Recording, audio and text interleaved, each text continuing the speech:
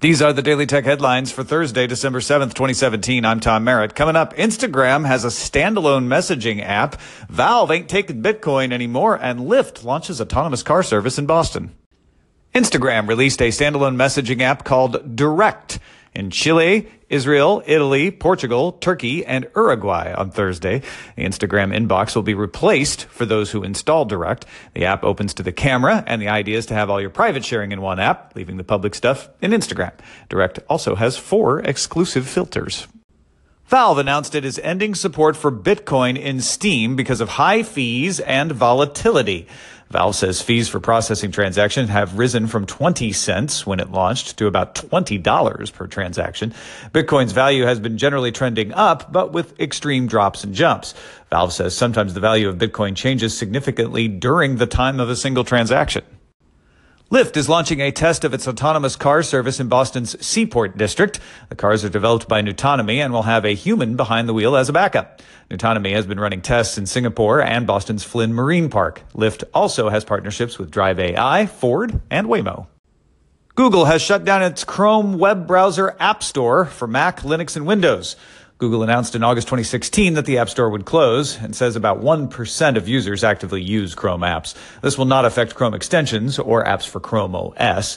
Google will work to bring progressive web apps, which are not browser-specific, to the desktop, hopefully by mid-2018. Sonos and IKEA announced a partnership to create products that deliver what they call future home sound experiences. IKEA does sell some smart home products already, including a hub.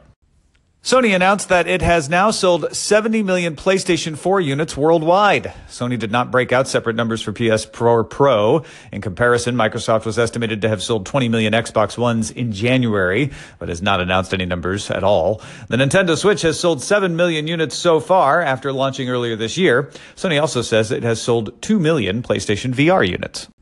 Qualcomm revealed more details about the Snapdragon 845 coming in 2018. The 845 is manufactured by Samsung on its 10-nanometer process, as was the 835. Qualcomm is boosting the performance core clock speeds by 19% and thinks a CPU redesign should result in 25% performance uplift. The 845 also gets a 2-megabyte L3 cache and 3 megabytes of system cache. The GPU will be an Adreno 630 with 30% faster graphics and built-in support for eye tracking, hand tracking, foveated and multi-view rendering, and 6 degrees of freedom, all great for AR and VR. The image signal processor can capture 4K 60 frame per second video in HDR, 10-bit color depth with built-in depth sensing. The X20 LTE modem can handle a theoretical max of 1.2 gigabits per second, and Wi-Fi supports 60 gigahertz 802.11ad. Finally, the Hexagon 885 DSP works as an AI and imaging co-processor and should be about 3 times faster than the one in the 835. HTC announced the Vive Focus standalone VR headset will go up for pre-order December 12th in China for 3,999 yuan, or about $600, shipping in January. Additional announced specs include a 2880 by 1600 single-piece AMOLED display, a 75 hertz refresh rate, and 3 hours use on a charge, or a week on standby. It charges over USB-C, has Wi-Fi and Bluetooth, and can use Miracast to stream to TVs. Wired reports Wikipedia co-founder Larry Sanger has become chief information officer for Everipedia, a site that wants to do a Wikipedia-like service on the blockchain. Instead of amassing IQ points for edits and article creation, editors would earn a stake in the company.